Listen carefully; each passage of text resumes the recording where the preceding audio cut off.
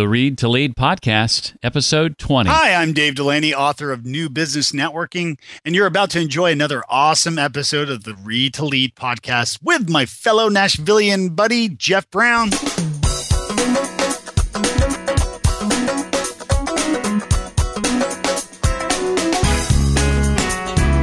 We have somehow bought the idea that success was the pinnacle. Success isn't the pinnacle. Success is a step in the ladder to significance. Welcome to the Read to Lead podcast with Jeff Brown. Jeff believes that if you desire to achieve true success in business and in life, then consistent and intentional reading is a must. The Read to Lead podcast will not only help you narrow this ever-important reading list, but also bring you key insights and valuable feedback from some of today's most successful and inspiring authors. And now, here's Jeff. Hi, and welcome to the Read to Lead podcast. I'm Jeff, and it's the podcast dedicated to our passion of reading. My goal is to help you develop that intentional and consistent reading habit because I believe it's essential to your success in business and in life.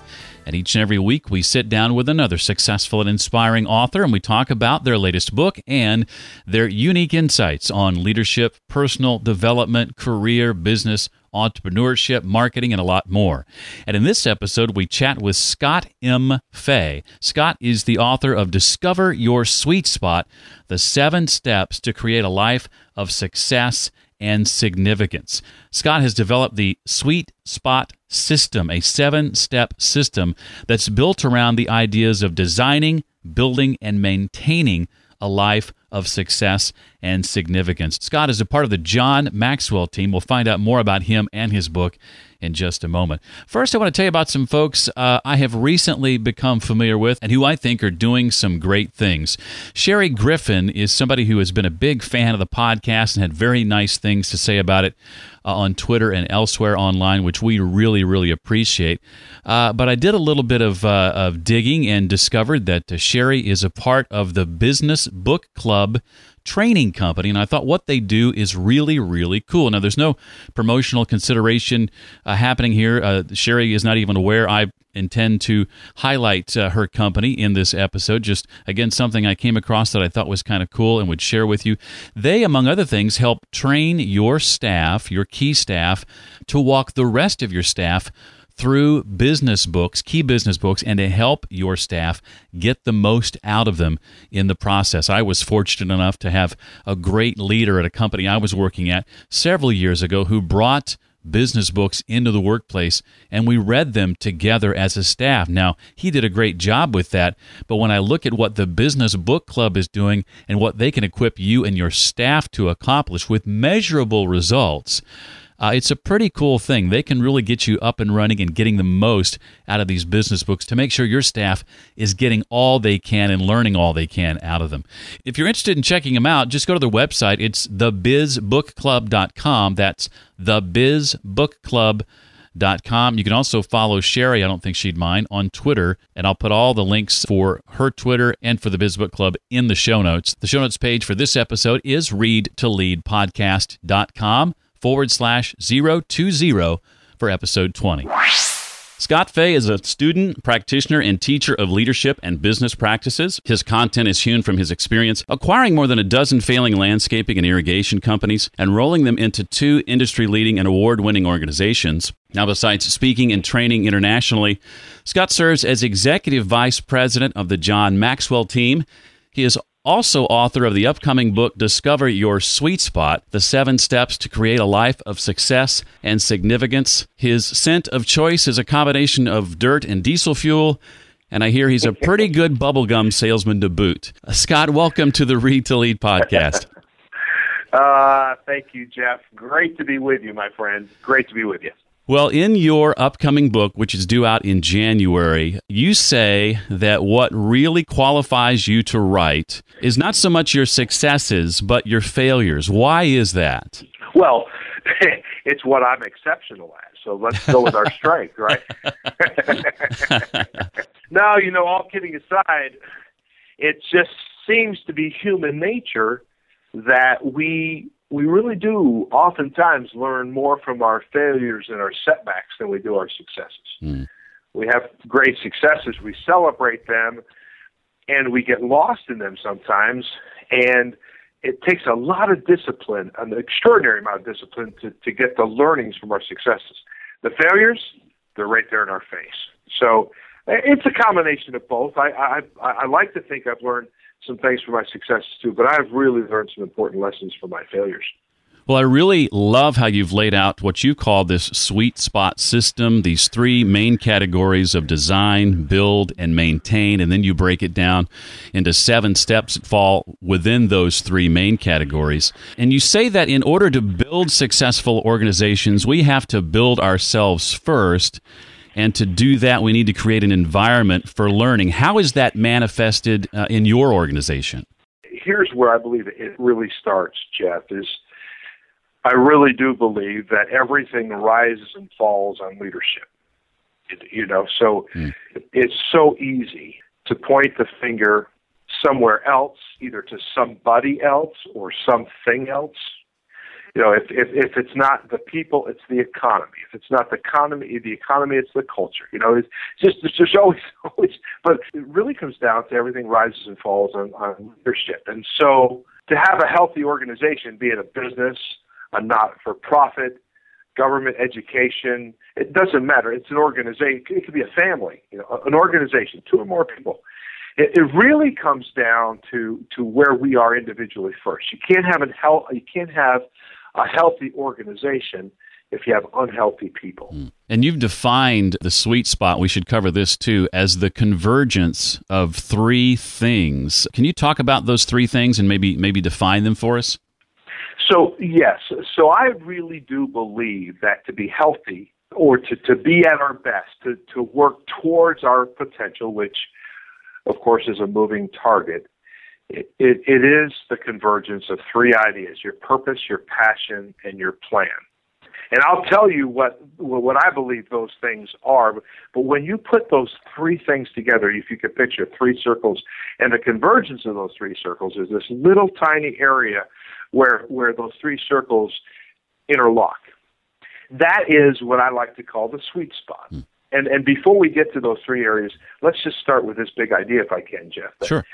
That the sweet spot, if you think about it, is an extraordinary place. It's found in a lot of places in a lot of ways. But if you just think about the baseball bat, the golf club, or the tennis racket, for example, the sweet spot is this very specific place on the bat, the club, or the tennis racket that when you connect with the ball on that spot, if you've ever done that, it has a special sound. It has a special feel. You don't even have to look. That ball is going exactly where you want it to go. And here's the beautiful thing about hitting and connecting on the sweet spot. You get extraordinary results with very little effort. And this is where, when we talk about leadership and then leading an organization and the organization being healthy, you being healthy, is, can you imagine living your life in such a way where your life literally has a special sound? It has a special feel that you don't have to look. You know when you're working in your gifting, you know the results that you're going to get. And those results are extraordinary, and they come to you with very little effort. That's what I'm talking about, living in the sweet spot. So it's made up then, on the bat, the club, or the racket. When we first find that sweet spot, it's by luck. It's like, you're playing the game, and all of a sudden you get that sound and that feel, and the ball just goes, and you say, wow, right? And that was by luck. And then the more you play the game, it happens more often. We say the harder we work, the luckier we get, right? So we just do it enough times, and it just happens. And that happens by persistence. But then when we take a mindful look with reflection and insight on our experiences, and ask ourselves, what just happened here?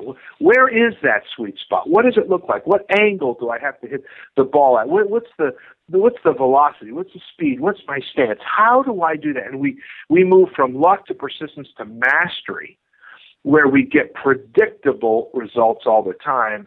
Now we're talking about mastering that sweet spot. So what is the sweet spot? I believe the sweet spot for us as individuals, because we're not a bat, a club, or a racket. We're a human being, And it's made up this little area in our life, which is the area, as far as I'm concerned. The heart is made up of purpose, passion, and plan. Purpose is knowing who you're designed to be. Passion is knowing what you love to do. And the plan is strategically putting the purpose and the passion together strategically. And that's where the focus really comes into a really small, defined, not small in impact, but a very razor sharp, very, very specific area. And when you find the great in life, people who are really extraordinary, these are people who have connected their purpose and their passion and strategically lived their whole life in that area, and they don't get distracted with anything else. One thing that works really well in the book, I think, is the consistent use of the landscaping analogy. That, of course, is your background. And just like with landscaping, before we build the proper environment, we have to design the proper environment for our business and our team. What are some of the design devils, as you call them, that we need to look out for? Well, in our lives, if you're not careful, you're not thinking ahead. In other words, in design, I've seen this happen so many times where we forget to include things like drainage. And so, we build a beautiful landscape. Then the rains come and we look at each other and say, we didn't think about the water. We didn't think, that's a problem. We didn't think about, and I talk about this a little bit in the book, we didn't think about there being high traffic areas. You'll see this in a parking lot where people will separate parking areas with hedges and grass, turf areas, and then people, of course, don't walk around those islands. They walk through them, and then all of a sudden they have a dirt wear path where there should have been a sidewalk or at least pavers.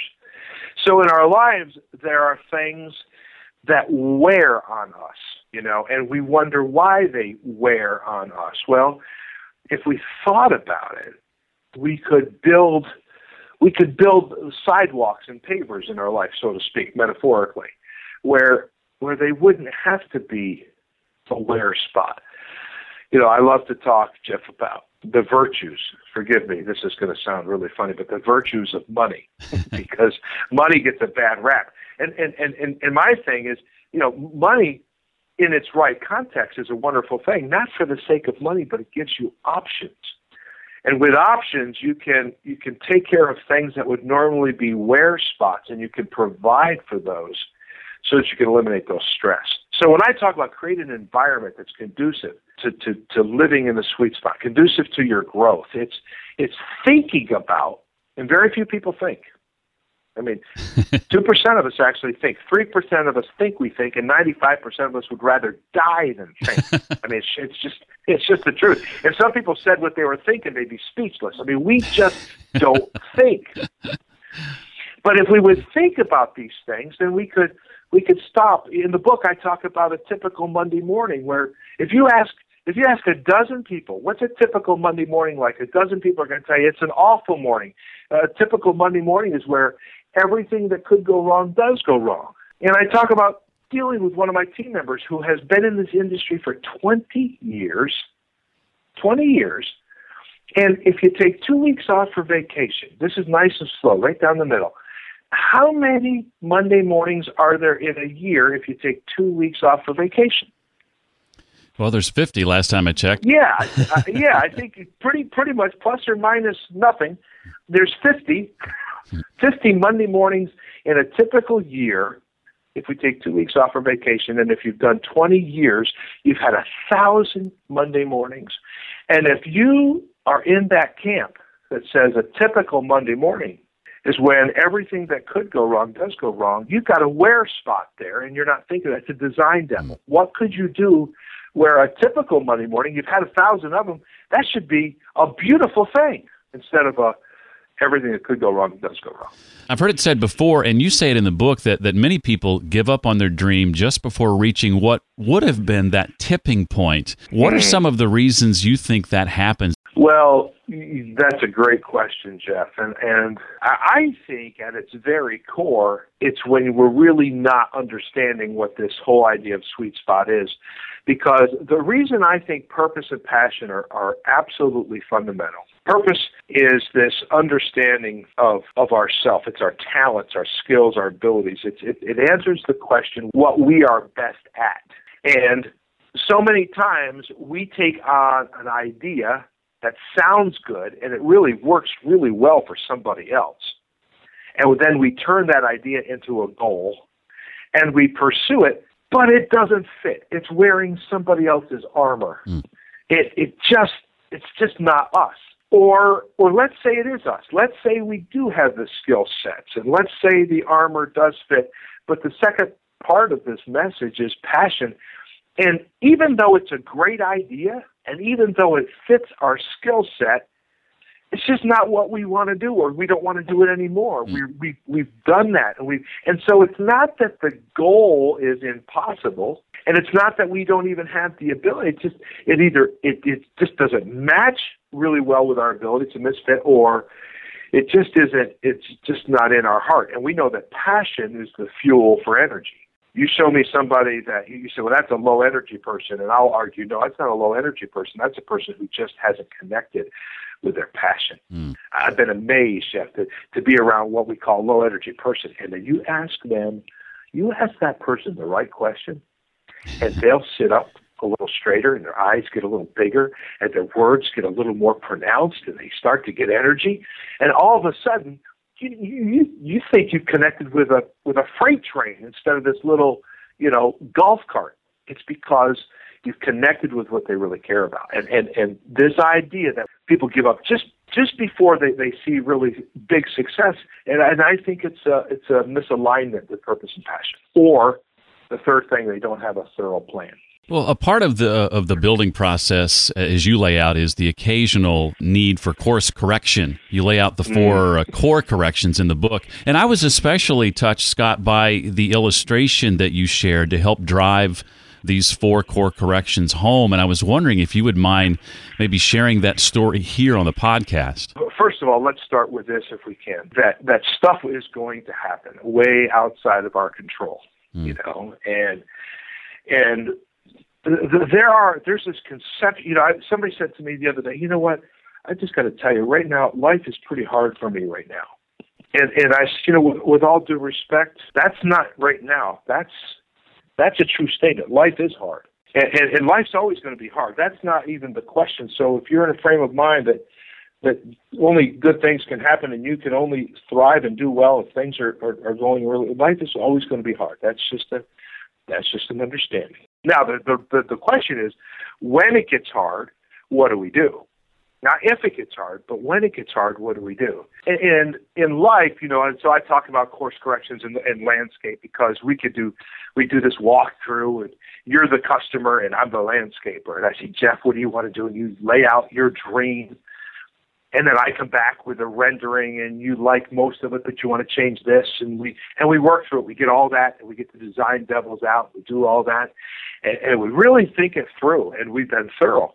And now my guys show up with the materials and the equipment, and when this is the practical side. Now we've done all the planning, and we've done now we get there, and this just happened on an estate on Jupiter Island. We started digging to find there was a huge, old, very large concrete foundation structure just 2 feet below the surface. Oh, wow. The whole project had to be put on hold. This is a course correction, and that had to be demolished, and this was a big deal. Now, in life, I talk about this event where we had several hundred people come in for a day about books with 3 incredible speakers.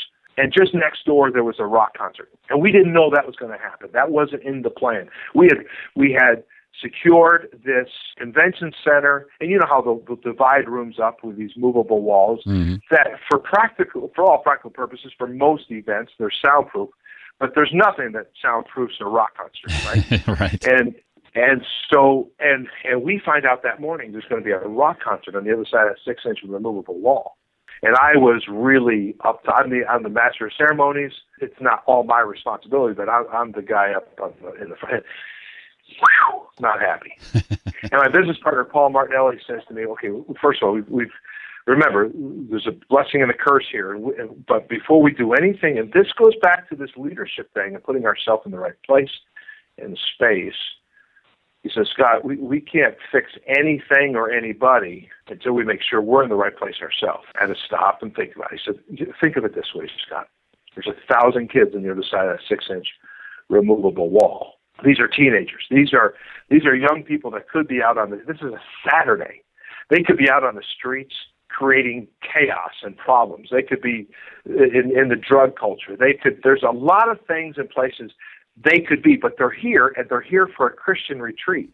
And at 1 o'clock, they're going to have a Christian rock concert. And these 1,000 kids are going to praise and worship their God and their Creator.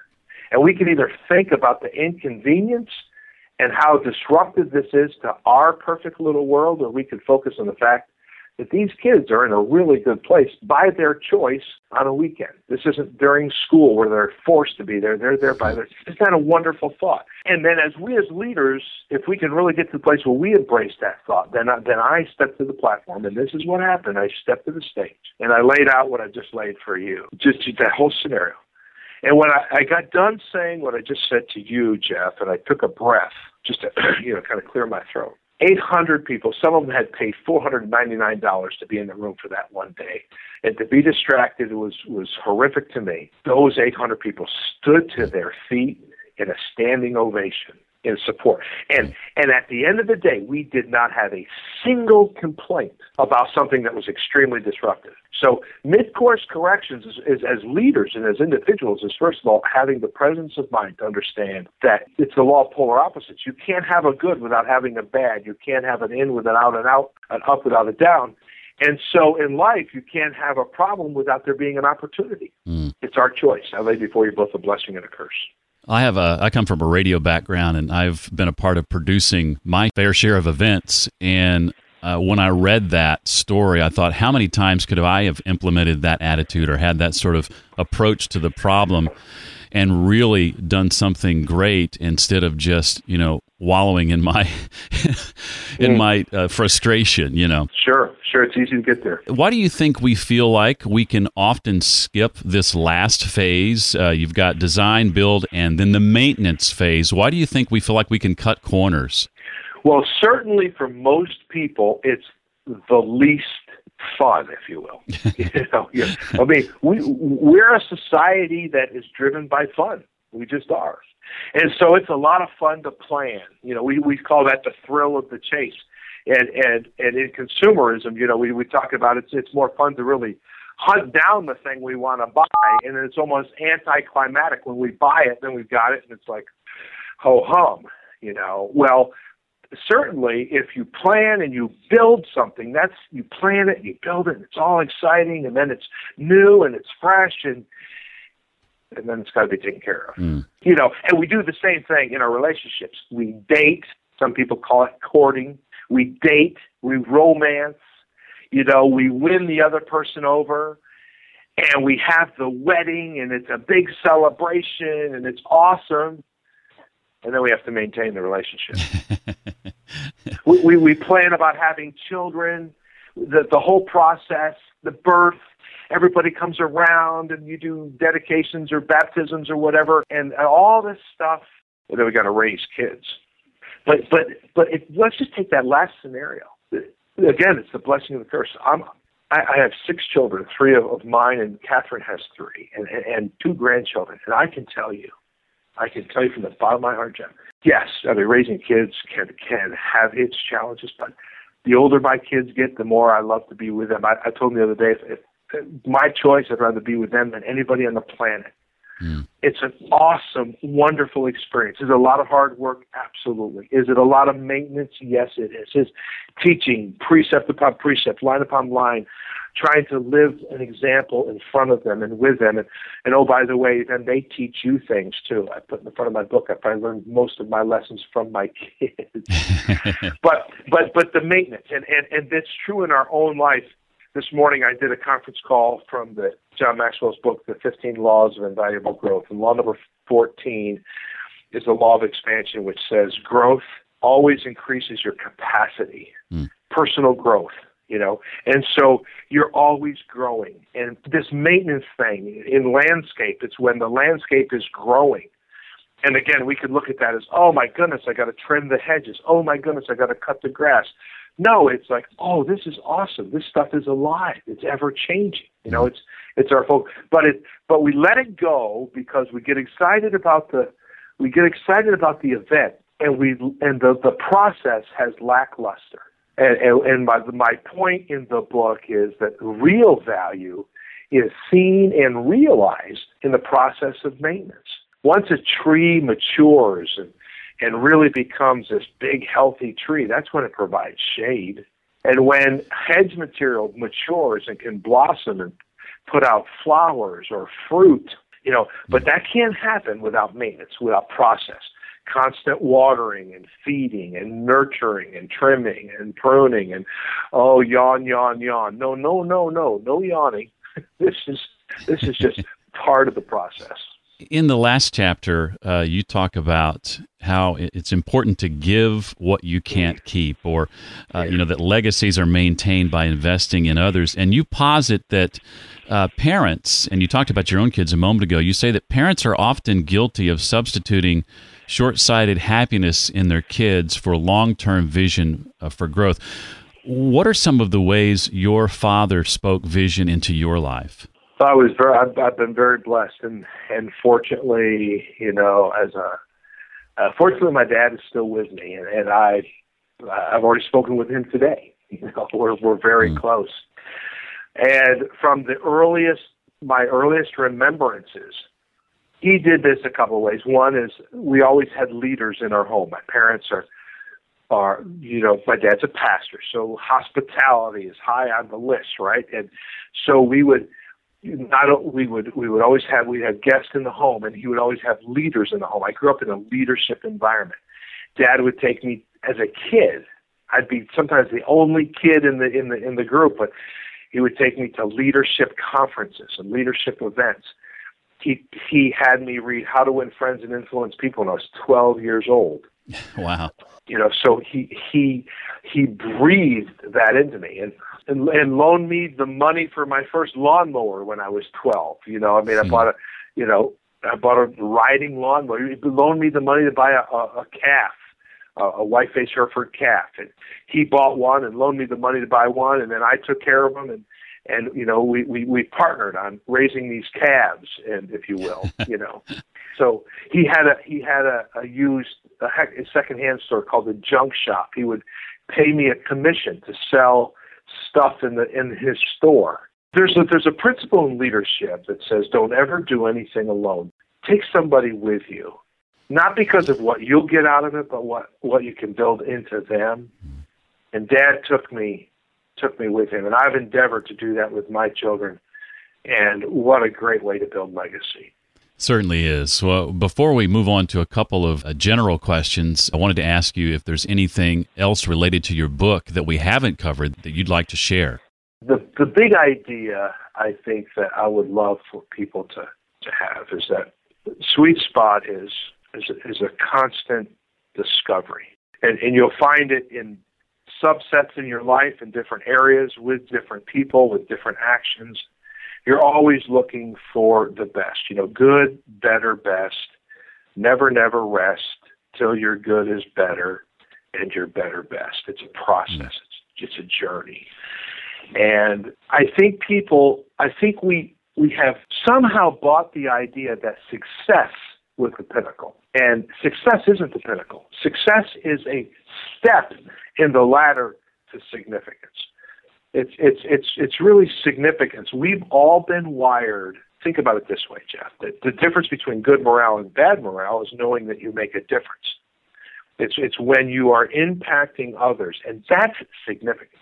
You can be successful without being significant. You can be successful, if depending on how you mean the word, without helping others. But it's giving to others and investing in others and adding value to others. And there's a process.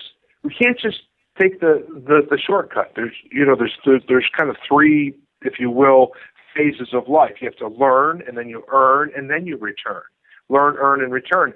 And a lot of people want to take a shortcut and just return because it feels good. And I've always believed, no, you've got to become successful first so that you can be significant. You've got to earn the right to speak truth into people's lives. I really don't want to sit and listen to a 14-year-old boy tell me how to be successful in business. He's never been there. Right? Right. Love the 14-year-old boy. There's no disrespect there. It's just he just hasn't done. No, son. You go learn first, then you earn, and then speak truth into people's lives. Well, Scott, in that you've had the opportunity to learn alongside a leader like John Maxwell, this may be the toughest question I ask you all morning long. But if you had to narrow all the leadership lessons you've learned down to a central theme or idea, what would you say that is? We just took 150 coaches to Guatemala, John Maxwell coaches, so that they could teach leadership. And 150 people taught, I think it was 18 or 19,000 trainers, and I forget what the number now is, how it's compounded and reached out. It's phenomenal. But here's the point, Jeff. It is a great question. It is a tough question. And I really believe the answer is what we chose as a theme for our trip in Guatemala. That transformation begins in me. See, leadership is influence. Leadership is about influencing or to be part of the process of transformation.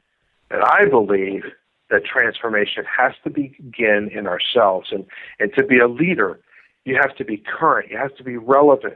The lessons you learned yesterday served you well yesterday, but today is a new day. So I think if there's one compelling thought, it's that transformation begins in me. Well, Scott, we like to think that reading is key to success in business and in life, intentional and consistent reading here at the Read to Lead podcast. And I'd like to ask you, what role has consistent and intentional reading played in your career and in your success? I would imagine maybe John Maxwell's work comes to mind. Yeah, it sure does. Yeah, I love your theme, and I absolutely agree with it. Not only do I believe it, I actually pay people. I pay my kids to read books. I pay team members. We have a standard policy in our companies in Florida. I have a whole bookcase full of books that are there for team members to come in and take. And the offer is, if you take a book, and you'll read the book and just spend 10 minutes with me. That's all I ask, 10 minutes or with me or one of my leaders, that you get to keep the book for free, and I'll pay you the retail value. So if it's a $25 book, I'll pay you $25 to read it. And then we have a couple books that are small book. We've got one book. It's a $15 book, and I pay you $100 to read it. I tell you, it's the best $100 you'll ever earn. Mm. Because I do believe that we're a product of the things we take in and the people that we spend time with. And mentoring and coaching can be such a great way for us to grow. And if you don't have access to a great mentor, a great coach, you've got, with today, technology, ebooks, and then being able to buy any book you want on Amazon. I mean, it's just the resources are endless. And so what a great theme you have. If you want to, Jim Rohn said, if you want to do, be, or have more, you have to become more. And either reading a book or watching. Some people learn by watching, but we've got to be constantly fueling ourselves and fueling the mind and challenging the mind. If you want to do, be, or have more, you got to become more. Last question. Among those books that you share with your staff and encourage them to read, are there a couple standouts that you consider just have really impacted you or those you work around? Yeah, absolutely. Of course, some of my favorites from John are the handbook for Maxwell leadership philosophy is his very well-known book, The 21 Irrefutable Laws of Leadership. Mm. I also he's written a couple of books and a couple different versions of the idea, but there's a very tiny little coffee table book that he wrote called How Successful People Think. The bigger version is called Thinking for a Change, and it's a great book. But if somebody would just read How Successful People Think, as a man thinketh in his heart, so is he. Thinking is really, really important. And thinking affects the heart. And then we say, out of the heart, the mouth speaks. So the words that you say come from your heart, and that's all developed by your thoughts. So thinking for change. And then I think in business, one of my all-time favorites, and one I pay people to read because it's our manual, if you will, for our company, is Jim Collins' Good to Great. Oh, yeah. Even if you're not in business, it's great for organizational leadership. And if you don't do anything else, just read the first line of the first chapter of the book, where he opens up with, good is the enemy of great. Good churches, schools, and organizations seldom, if ever, become great. They don't have to because they're already good. What a great thought. Wow. Well, Scott, before we wrap up, let us know where we can find you online, your website, if you're on Twitter. Where can folks connect with you? Okay, so we have a couple of Facebook presences. Scott M, as in money, if you will. Scott M. Fay is my Facebook page. I have a page for the book called Discover Your Sweet Spot. The website is scottfay.com. My email is scott@scottfay.com. And my team takes care of Twitter and LinkedIn and all that stuff. And I'm sorry, I'm a little bit old school. I have all that stuff, but they take care of that. Here's what I will share with you, that this book is available on Amazon as of January. You can pre-order it now. They are taking orders, and then it will come out in January. If you can't wait till January, feel free to send a check to my office, 7900 Southeast Bridge Road, bridge over water type of thing. So 7900 Southeast Bridge Road. And the town is two words, Hobe Sound, H-O-B as in boy, E, Hobe Sound, Florida, 33455. And the retail price, I think, is $17. We sell it for $15 plus $4 shipping and handling. So it's $19 a book if you buy it from me at the office, or you can get it at Amazon. Well, I think it's a great book, and I want to say a special shout-out to Ernie, our mutual friend, who brought it to my attention, and I've really enjoyed it. And we'll put all the links, so the Amazon links and the address and everything else in the show notes for this episode so folks know exactly how to get a hold of it. Scott, thank you so much for taking time out of what I know is an extremely busy day to talk with us on the Read to Lead podcast. Jeff, thank you. Thank you, Ernie, for putting Jeff and I together. Thank you for this opportunity. And Jeff, I appreciate you. Some great questions, my friend. Thank you. If you'd like to let Scott know what you thought about today's episode, you can shoot him a tweet on Twitter. I love saying that. Shoot him a tweet on Twitter at Scott M. Fay. That's at Scott M as in Mary Fay. And Fay, by the way, is just F-A-Y. He's probably more likely to see your email, scott@scottfay.com. No middle initial in the email address. Again, that's scott@scottfay.com. I'd love it if you'd send him an email or a tweet to let him know what you thought about today's episode. And feel free to copy me on either, too, so I know you've done that. That's just a great way to let authors know that their time on the Read to Lead podcast has been well spent. Now, to comment on this episode or to check out any of the links I've mentioned or that Scott mentioned during the course of the show, you can go to the blog. It's readtoleadpodcast.com/020 for this episode, which is, of course, 20. readtoleadpodcast.com/020. If you'd like to leave a comment on this episode, you can just scroll down to the bottom of the page. If you'd like to rate the podcast, especially if you think it's 5-star worthy, you can head on over to readtoleadpodcast.com/iTunes and leave your 5-star rating, please, and your written review. I'll be sure to mention your name in an upcoming episode as well as a small way of saying thanks. Recent 5-star reviews have come from Jamie Beard, who says it's his new #1 podcast. Thanks, Jamie. Dave Delaney, last week's guest, calls it inspiring. Thanks, Dave, especially last week. And J.N. Swanson says he lets the authors talk. Go figure. And Smiley Rick says, the best thing I can do with my time. Gee whiz. Thanks, guys. Appreciate that awesome feedback. Well, next week on the show is somebody that I am so nervous about talking to. At the time this episode is being published, the interview hasn't happened yet, but between now and next week, it will. And that interview is with none other than Chris Brogan. That's right. Chris Brogan will be our guest next week on the podcast. We'll talk about his book, The Impact Equation. And then the week after that, we follow it with Gary Vaynerchuk. Another interview I'm very nervous about, so I'm going to be a ball of nerves for the next couple of weeks.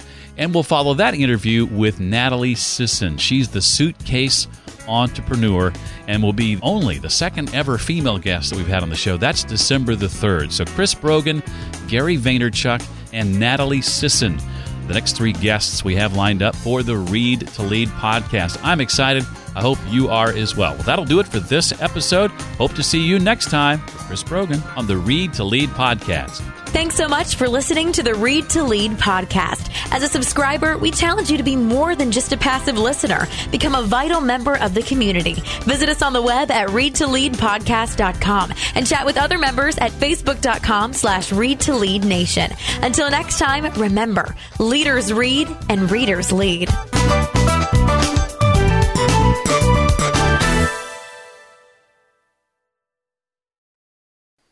Now I've had the time of my life, and I never felt like this before. I don't remember the words, and I owe it all to you.